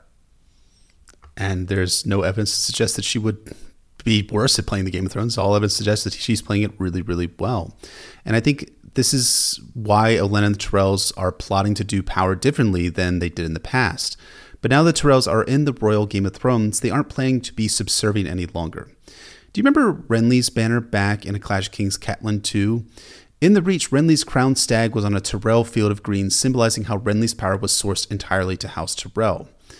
The Tyrells are here to make moves to supplant the Lannisters, and in their own unique way, they've co-opted Cersei's playbook from A Game of Thrones, when she got Jaime named as Ward of the East and put her own people into positions of power.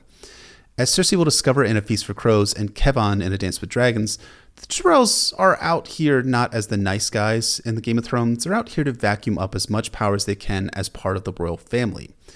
But their methods are less obnoxiously obvious as Cersei's. They charm their way into gaining more power, bamboozling even Tywin Lannisters we'll discover in later Tyrion chapters in A Storm of Swords.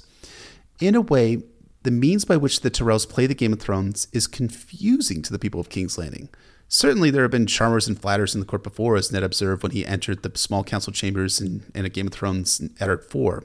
The Tyrells are just so nice. And even the thorny Olenna is treated, as you were saying, like an outlier that everyone has to hush up. But that Tyrell nice conceals daggers as the conversation turns to Joffrey. Sansa has barely been keeping up with the conversation so far. She's not used to women talking this way, and Olenna does it so quickly and with such authority. All Sansa can do is stick to the script.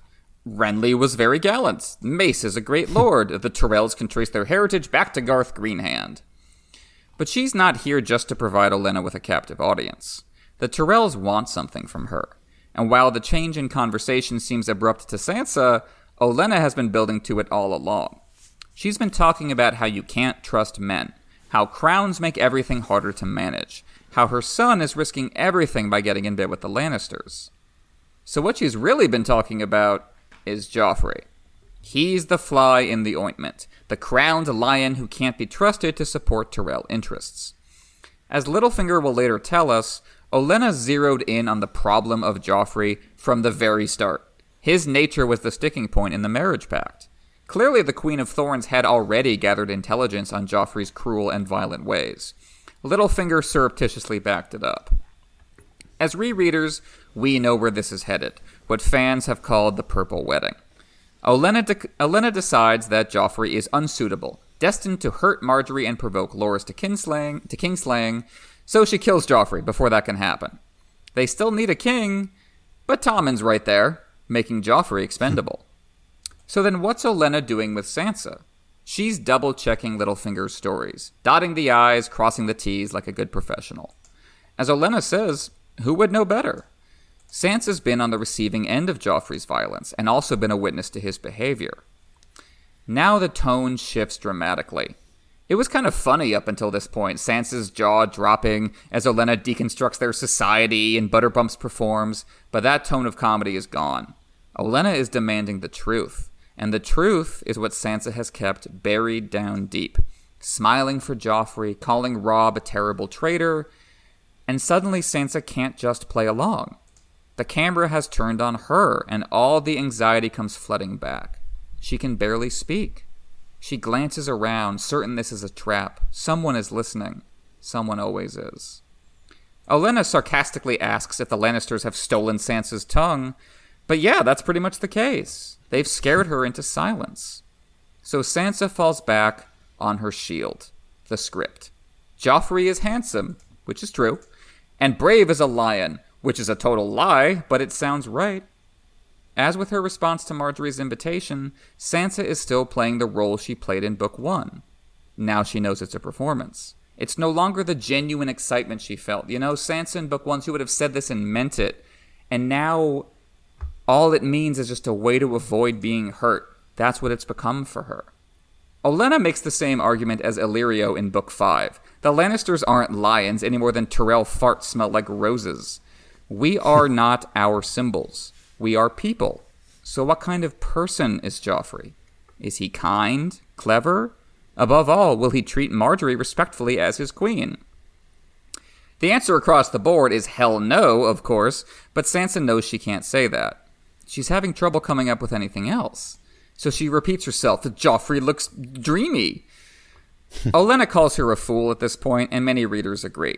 But I don't. Sansa handles herself marvelously on other occasions. There's that great little bit in the Purple Wedding, right before Joffrey gets killed, where Tyrion and Sansa are going around the yard to perform the necessary courtesies. She is good at this, he thought, as he watched her tell Lord Giles that his cough was sounding better, compliment Eleanor Tyrell in her gown, question Jalabhar Jo about wedding customs in the Summer Isles. His cousin Sir Lancel had been brought down by Sir Kevan, the first time he left his sickbed since the battle. He looks ghastly. Lancel's hair had turned white and brittle, and he was thin as a stick. Without his father beside him holding him up, he would surely have collapsed. Yet when Sansa praised his valor and said how good it was to see him getting strong again, both Lancel and Sir Kevan beamed.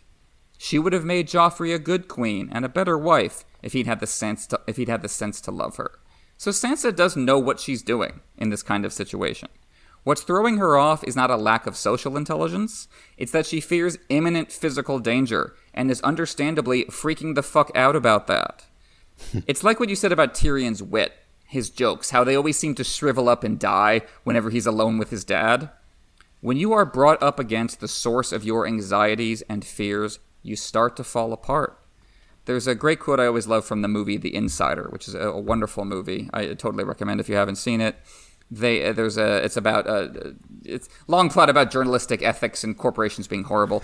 But there's a scene where Christopher Plummer is playing Mike Wallace from 60 Minutes, and he's with Al Pacino, the protagonist, and they're interviewing a family that's been through some shit. And afterwards, Mike Wallace is like, "What the hell is up with those people?" And Al Pacino just looks at him and says, "Ordinary people facing extraordinary pressure, Mike. What the hell do you expect? Grace and consistency?" And I think about that with Sansa too. What do we expect from her in this situation? She has been physically abused by Joffrey, and she fears it's going to happen again. And Olenna does not care. Olenna's wit is a weapon. Olenna is a lot of fun, but she's not nice. No intelligence professional can afford to be. That's why Varys fakes his tears. The Queen of Thorns could not possibly care less that the mention of Joffrey sends Sansa into a panic attack, because Sansa to her is an asset, full stop. In the middle of Olenna's interrogation, she pauses to tell a passing servant that she wants the cheese served, and she wants it served now. She's showing the thorns beneath her rosy wit. You are here to do what Olenna tells you. Olenna tells Sansa that beauty like Joffrey's is only skin deep. She references Aerion Brightflame, that famously comely and monstrous Targaryen prince. Olenna always roots things in history, right? That's why she brought up Rickard Stark. That's why she brought up the Field of Fire. She's saying, we've seen all this before. Whatever archetype you've been through, Sansa, I know a different version of that. Olenna says that she used these histories to teach Marjorie that beautiful people can be monsters. And Sansa did not learn that until it was too late. But she's learning now. When Olenna says that Sansa can trust them, the Tyrells, her fellow women, with the truth, Sansa replies that her father always told the truth. Now, that's not the case, as it happens. As we know, Ned very much lied about Jon's parentage and again about Joffrey's parentage in order to save the children, including Sansa herself.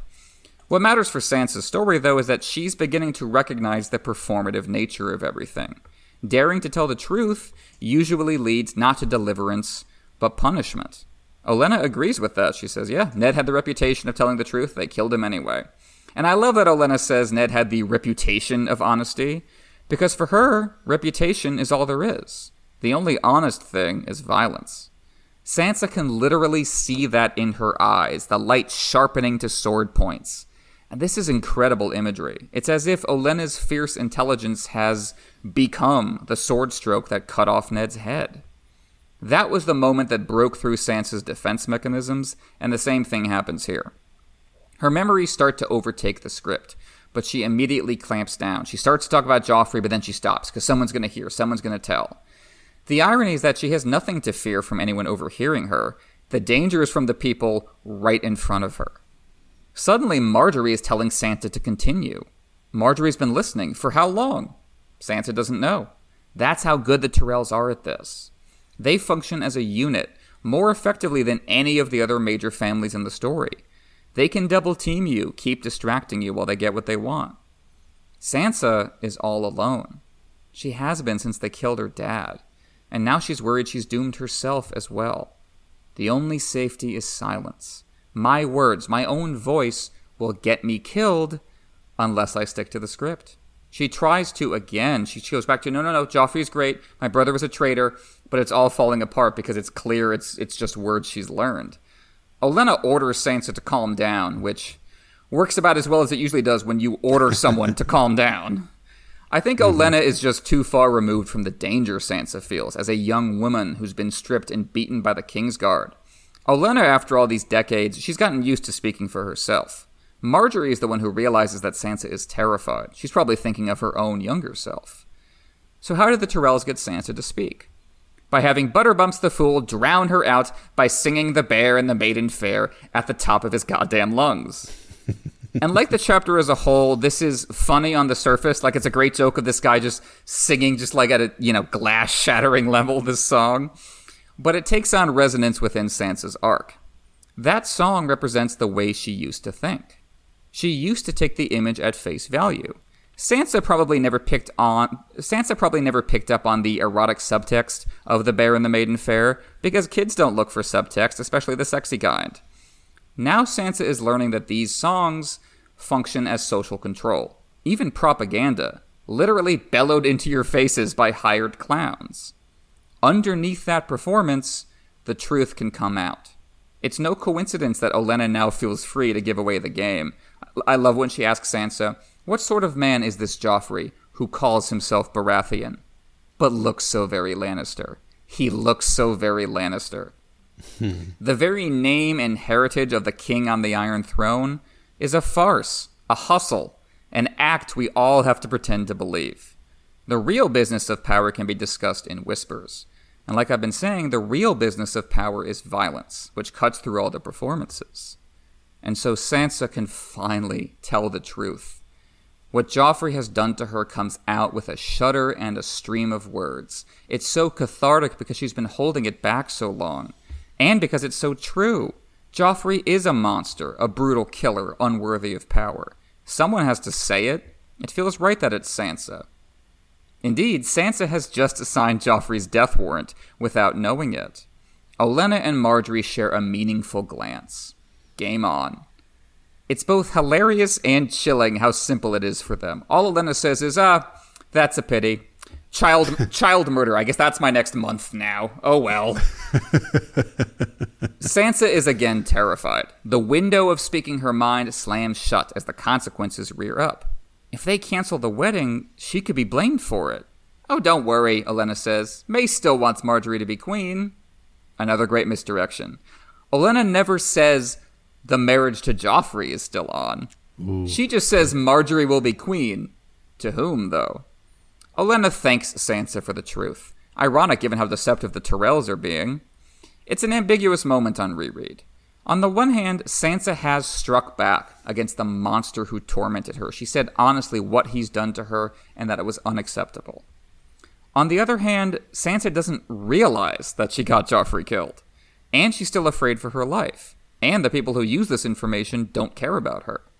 So while this is justice from what you call the 10,000-foot view, it brings Sansa no relief, and she's going to have to look elsewhere for that.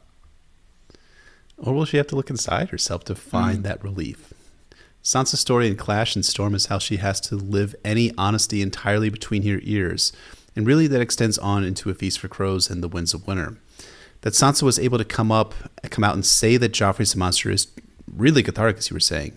It's Sansa taking back a small part of her own agency to admit out loud who Joffrey and who Cersei truly are. But when the revelation is met with mild indifference, it almost seems like, it's quite a shock for readers. It's met by shock by readers and fear by Sansa.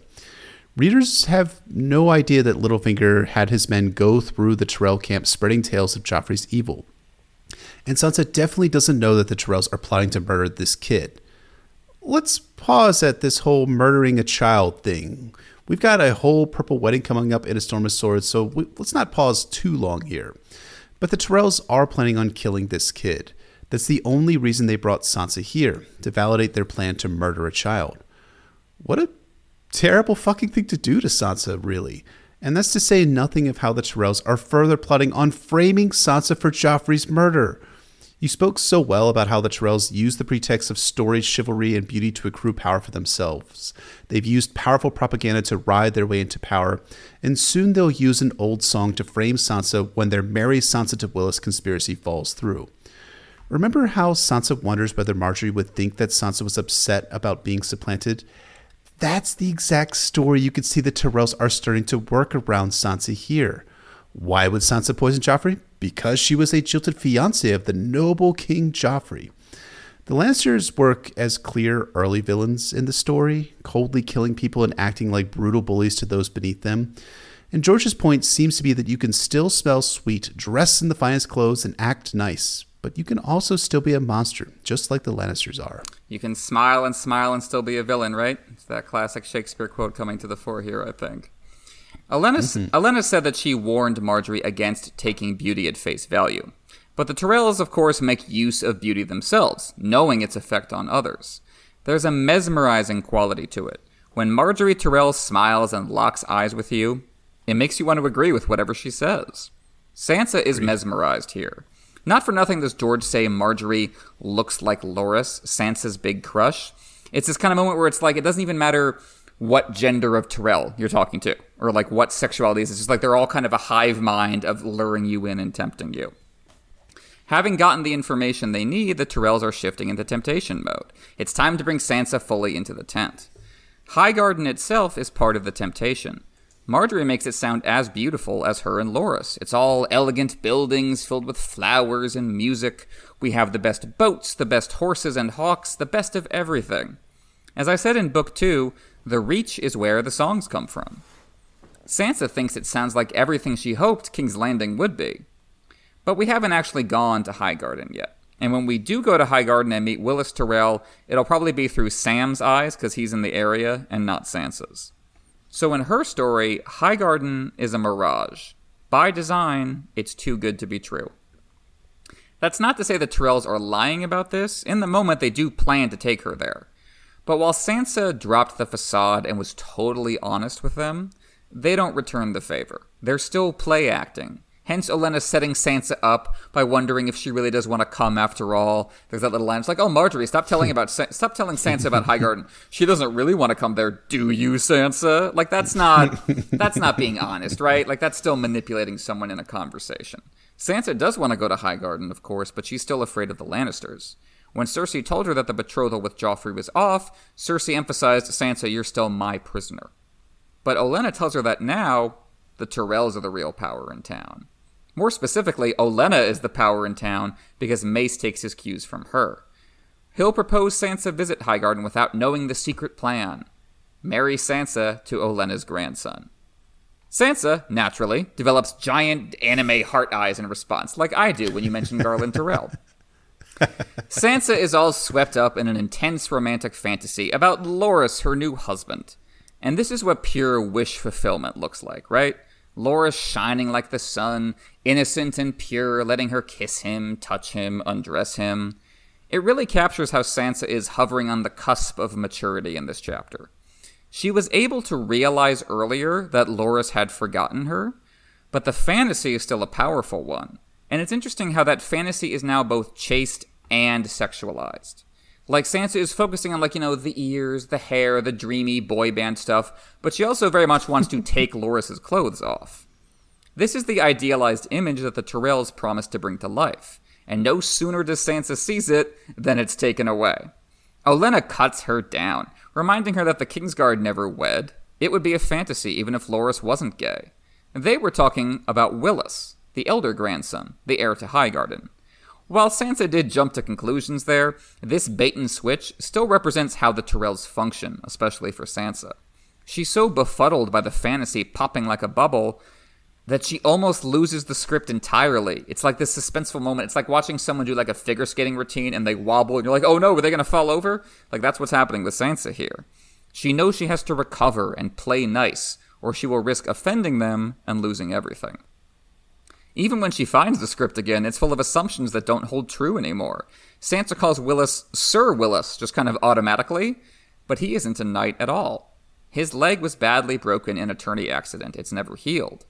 Yet despite not living up to the chivalric norm embodied by Loras, Willas is beloved by his family.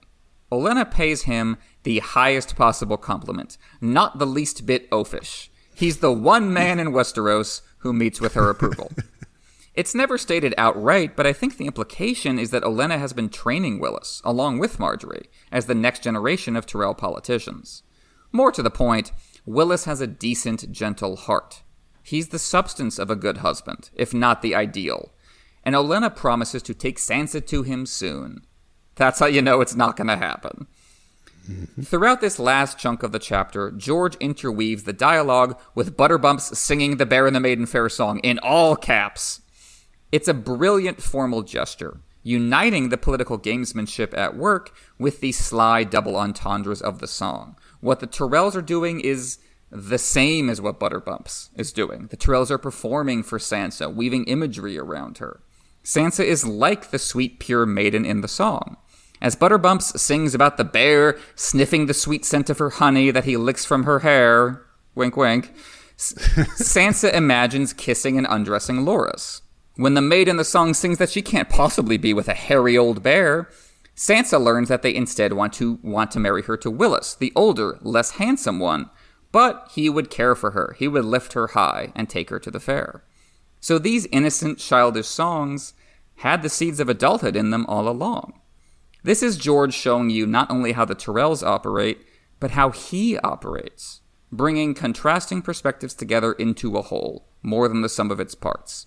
And I think that's how you arrive at kind of like the thesis statement for me for a lot of Sansa chapters going forward, which is that songs lie, but we keep singing them anyway. So we got to find some kind of meaning in them.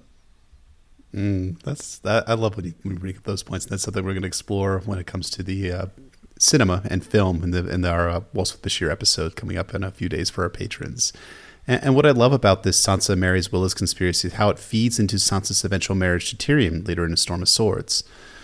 Although this plot point is among my least favorite in the book, George is setting this up here with this information. Tyrion has a deformity much like Willis. He was wounded in battle and is much older than Sansa. And there's a veneer of Tyrion being nice or kind to Sansa, at least in Tyrion's mind. The reality is much different, as we'll unpack in later Tyrion and Sansa chapters in A Storm of Swords. But that's also what this entire conversation with the Tyrells has been. A bunch of fake-ass frenemies who pose as nice, but truly aren't.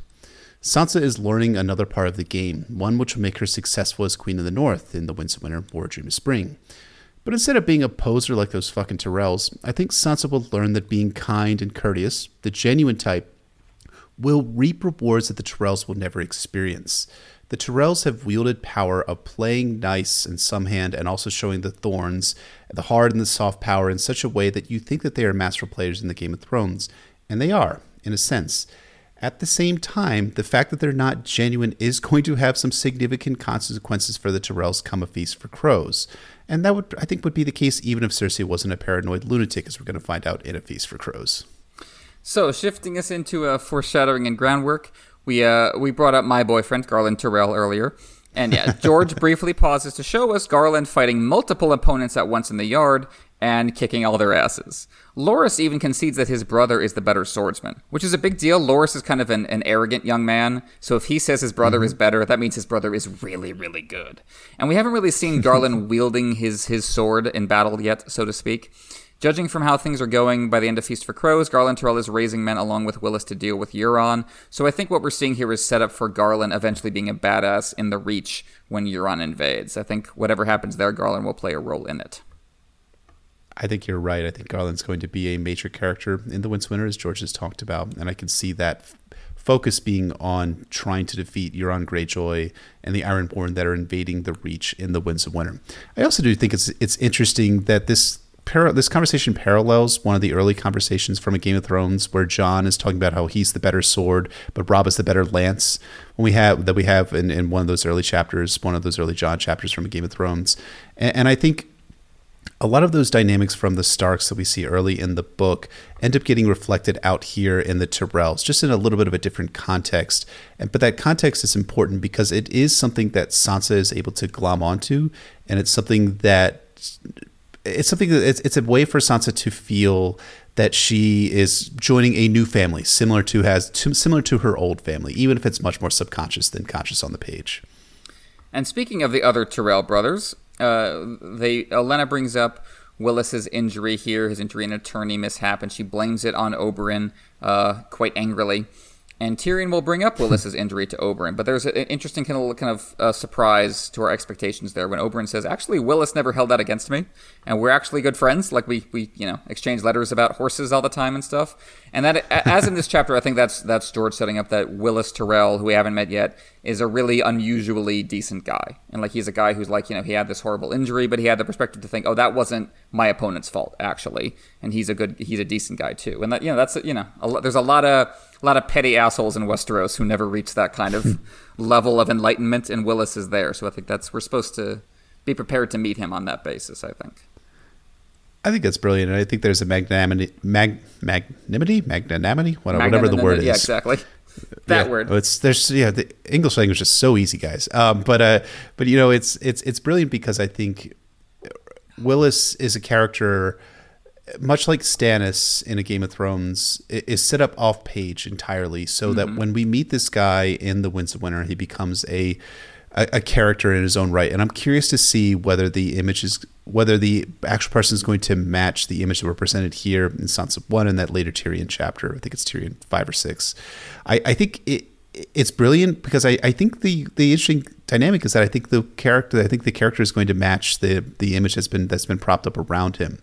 And I think, as we're going to talk about in that later Tyrion chapter, I do think there is a potential element of conspiracy there where why is Oberyn talking to the Tyrells again? Why is he interested in this? As we're going to find out in A Feast for Crows, the conspiracy to bring the Targaryens back into power may have played a part in why Oberyn was conversing with the Tyrells. So Wheels Within Wheels is something that is a big part of A Storm of Swords and definitely is going to have some particular unfoldings come the Winds of Winter. So moving into our theory and discussion portion for the episode, obviously what everyone remembers this chapter for is the introduction of Olenna Tyrell. And, Olenna actually doesn't appear in that many chapters in A Song of Ice and Fire. Like, there's not much of her after this until we get to the Purple Wedding. And then she only appears in a couple chapters in The Feast for Crows. But she's so distinctive and charismatic that I want to put forth kind of a theory here, that George fell so in love with Olenna, but didn't really have much to do with her in the plot. So he ended up kind of recreating her in other characters in other parts of the story. Do you think that's a fair argument?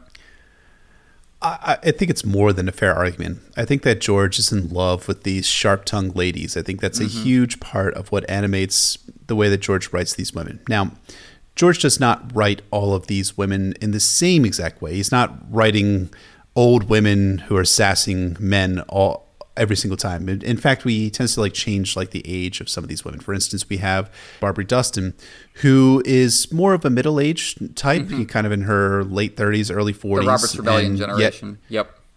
Right. So she's about 40 years younger than Olenna Tyrell, but she still has these kind of sharp rebukes for the men in and around the Winterfell court.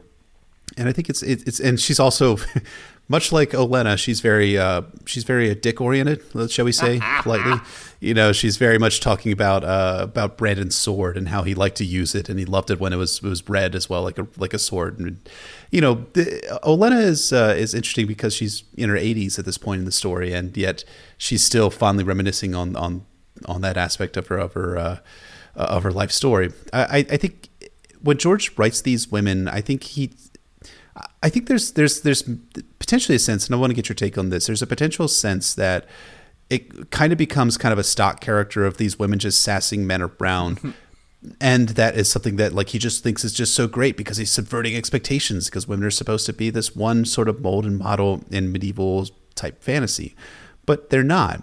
And I think that George does a good job of writing a variety of women with a variety of different circumstances and ways of playing the Game of Thrones, from Catelyn and Sansa and Marjorie to your Olennas and your Barbary Dustins. You think it's a fair assessment, or do you think that there's more work in the depictions of women in Westeros? I think it's in part just part of the writing process. Not only that he likes characters like this, but that when he starts thinking about each region of the country, each part of Westeros, and how I'm going to develop this further, what minor characters I want here when main characters are crossing their paths. And he thinks, okay, so who's being left behind when all of these people are going off to war, and who are the people chafing at restrictions? It's probably a lot of middle-aged and older women who are often left in charge of the castles, like we see with Lady Smallwood in A Storm of Swords, and who often have been chafing at those restrictions for a long time, as we see with Alanis Harlaw, Theon and Asha's mother. So it's kind of a natural development, I think, as he explores these areas further, because that makes sense as the characters who are left there when your Robb Starks and your Robert Baratheons are all gone and dead. I think he does also kind of use that to flesh out, in Barbary's case, the Robert's Rebellion stuff and give a different angle on that. Like, a northern person from that era who doesn't just worship the Stark image and who thinks the Starks kind of sucked and screwed her over. That's interesting. That complicates our understanding of that era. And Barbary is... She has that Olenna wit, like when Theon's talking to her and she's just making fun of everyone in the room. That feels very Olenna, but she's got this real raw emotional edge and a sense of tragedy to her. And I don't think Olenna never had that. I just think maybe by the time we meet Olenna, that's gone. Like she's ironed that out. Like whoever, maybe Olenna genuinely loves somebody. We don't know. Maybe she fell in love with someone when she was young and she made the decision that's got nothing to do with who I marry. And Barbary was not ever able to make that jump, but maybe if Barbary Dustin lives on to Olenna's age, maybe she will be just as cold and methodical. And we're seeing kind of the more younger, torn apart version of that. And even over in Essos, we get a the Widow of the Waterfront, a truly badass one-off character who's like, that's if Olenna grew up in a situation where it's even harder to wield power as a woman than Wester, or even not even harder to wield power as a woman, but specifically in her case, harder to wield power as an enslaved woman, which is something that Olenna has never had to deal with. So, like Widow of the Waterfront, I wanted to know what you think about this. Widow of the Waterfront feels like half Olenna, half Dany to me. Like if you like you smooshed those characters together, that's who you would get. I mean, she strikes me as kind of this is a weird analogy. I will just come off the top of it, but I think of those propaganda posters from like the Glorious Revolution, not the Glorious Revolution, Mao's the Cultural Revolution in China, where you'd have these posters, these women with like an AK-47 like walking around sort of thing, you know? Yeah, sure. Like kind of the revolutionary, but a revolutionary in power. And, obviously, in this case, I don't think that Olenna will be responsible for the murder of millions of people the same way that the Cultural Revolution did in China. But at the same time, George can't help but just rewrite these characters. Even as late as The Winds of Winter, we meet this character, Lady Mertens, who is based on someone that George actually knows in real life. There's actually, I can't remember her first name, but her last name is Mertens. And you have to imagine that this may have been like the character, the Olenna Tyrell that George met in his real life. Sure. And this was and then he couldn't help but, as he's writing A Dance with Dragons at the time when he thought that Arianne chapters would be in A Dance with Dragons, that he decided to pay a little tribute to the person who inspired the Olenna Tyrells, the Lady Barbary Dustons, the Widow on the Waterfront, by actually including Lady Mertens in The Winds of Winter, where she's there sassing the Golden Company and being like, oh yeah, really, these women just voluntarily like gave up their virtue to you because you're just so strong and amazing, right? You're so beautiful. That makes a whole lot of sense. And then she goes, well, she chastises John Kyneton, like, I knew your mom and she'd be fucking pissed at you for what your men are doing here in the Stormlands. It's brilliant and it's beautiful. I think the characters like Mertens and Widow on the Waterfront, I think, are interesting because a lot of the time what they express is a sense of independence and a sense of authority. But it's not this kind of manipulation that we see with Olenna Tyrell and Barbary Dustin, where you're never really being sure if they're expressing their actual opinion or they're just being thorny because they are playing a role in the game. Lady Barbary Dustin is very much playing a role in A Dance with Dragons, much as Olenna Tyrell is doing here in A Storm of Swords, Sansa 1. The Widow on the Waterfront and Lady Mertens are not playing a role. They are truly expressing themselves. And I wonder, in a sense, whether, as George is writing later in A Song of Ice and Fire, he's like, these are who these women are actually, and these are the true opinions of women who are experiencing the terrors and horrors of war and the terrors and horrors of a masculine patriarchal culture, and this is their true response to that, as opposed to these women who are using the pretense of expressing their true feelings in order to conceal more than they actually reveal. I like that with Olenna we're kind of seeing the platonic ideal, and then with a bunch of other characters who are trying to fit that role and being held back in some way. And just the one more I wanted to mention was Jenna Lannister, because she has that line about Tywin, all men are thundering great fools, which sounds very, very Olenna-esque, right? That's exactly how she talks in this chapter. But with Jenna, there's this also real sadness in that she's like, yeah, I love what, Jenna says something like, I don't approve of what he grew to become, which is like as close as Jenna can get to saying the Red Wedding was awful. Like, she politically can't say that, but like that's as close as she's gonna get to like the Red Wedding was awful, murdering Rhaegar's kids was awful, my brother's a monster, I know that. But she's also like, he was the only one who gave a shit what happened to me. He was the only one who cared. No one else did. And like that's the kind of conversation we never get with Olenna. And again, I think there was probably moments like that. But like that's what because you don't have a POV in the Tyrells, you don't get that moment, because you only get that moment with Jenna because she's talking to Jaime. And she can kind of let her guard down a bit. Yeah. And so you get that sense from the inside of that great moment when Jenna says, like, I've been watching you Lannister men my whole life, and I'm the authority on this, so believe me when I tell you, Tyrion is Tywin's son, not you. And that's such a powerful, ambiguous, amazing family moment that, and this is even the criticism, just the way the Tyrells are constructed, you're never going to get that moment with the Tyrells. You can't have it, because they have to be the ones who are doing it right. And maybe if we were on the inside, we would see that Olenna has as many flaws and doubts as anyone else. But the point is that when you're talking to Olenna, you don't feel that way. You feel like you're the flawed one. And she does a great job. She really does do a great job, and I think George does a great job. Well, let me qualify that. George does a pretty good job of writing women in fantasy. At least he is better than most. Stepping beyond. I think that's a great way of putting it. I think maybe not great, objectively great, but in a way that makes as a men writing women, which is of course is a excellent website and a subreddit actually. Mm-hmm. George sometimes falls into some of those unfortunate stereotypes that of men writing women, but in a lot of ways he does a really good job, and I think that's to his credit. And I think we're all for the better of having the character of Olenna, Barbary Dustin, Widow on the Waterfront, Lady Mertens, Jenna Lannister, and so many more in A Song of Ice and Fire indeed. So I think that is going to wrap us up for this analysis of A Storm of Swords Sansa 1. As always, thank you so much to all of you for listening, and thank you to those of you who have been watching on our live cast. As always, if you have the chance, please rate and review us on Apple Podcasts, Google Podcasts, SoundCloud, Podbean, Spotify, anywhere and everywhere where you find our podcasts. You can check out our Patreon at patreon.com/NotaCastASOIAF. You can follow us on Twitter at NotaCastASOIAF, or shoot us an email at NotaCastASOIAF@gmail.com. You can find me at Port Quentin on Twitter. And you can find me at Brendan Beefish on Twitter, Brendan Beefish on Reddit, and my website is brendanbeefish.substack.com. We want to shout out and thank our high lords and ladies on Patreon. Red Relu himself, who has renounced his allegiance to the Squishers. Lady of 1,000 Words. Septon Maribald, the Shoeless Sage. Nessie the Elusive, Warden of the Neck, Defender of the North, and Keeper of Secrets. Sir Thomas the Raven Knight, Lord of Blackwood. Sir Way, of course. Matt, Warden of the Sanguine Shore. Lord Sam K. Wisdom Benjicott, Alchemist of Sets and Quanta, Mage of the Arts of Bullen de Morgan. Tibbs the Great of House Catnapping. Lord J. Manderley, Baker of the Frey Pies. Septon Meriful, Head of Hair.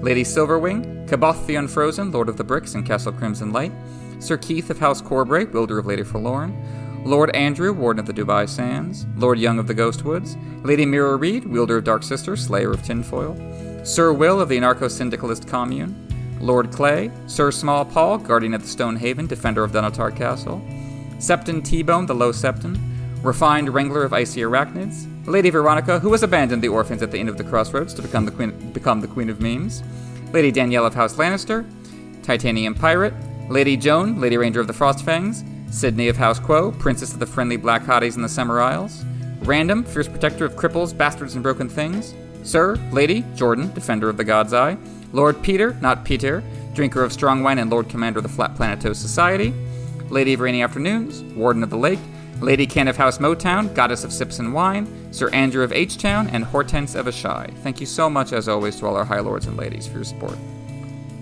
Absolutely. Thank you all very much for supporting us every month. It means so much to both of us.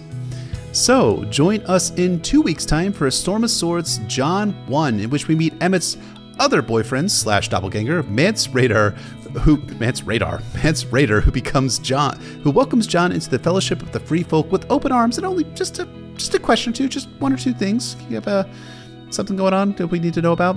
And we'll be joined by a returning guest, Lord Micah, the Quilled Lion, Lord of the West, Herald of the Golden Tooth, Master of the Banefort, and the Kraken's Bane. And next week, as Emmett takes the week off, in quotation marks, I will let him explain if he wants to why he's taking the week off, if you all want to listen to that. I'll have a very special Jeff-isode for you all titled, George R.R. Martin was right to abandon the 5-year gap, and you are a fucking coward if you disagree. Should be a nice, fun episode, I think, that everyone will enjoy. Very gentle, very relaxed, very smooth. It's true. You are all, none of you are free from sin, and you are all blocked. Best kind of Jeff-isode. I can't wait to listen to it. And yes, I'm going just out of town with my wife Chloe just for a few days after celebrating having a wedding reception for us. So thank you so much, Jeff, for filling in for a week, and then I can't wait to come back with Jon Snow and Mance Rayder and having on Micah for that episode. It's going to be great. That's a great chapter. I cannot wait to do that with you, sir, and enjoy your time off. I think that'll be excellent and wonderful. And yes, all of us are smiling and wishing you all both the best. So thank you so much for listening. Thank you, as always, for watching and for supporting us on Patreon. We'll see you next week, or 2 weeks' time, for A Storm of Swords Jon 1.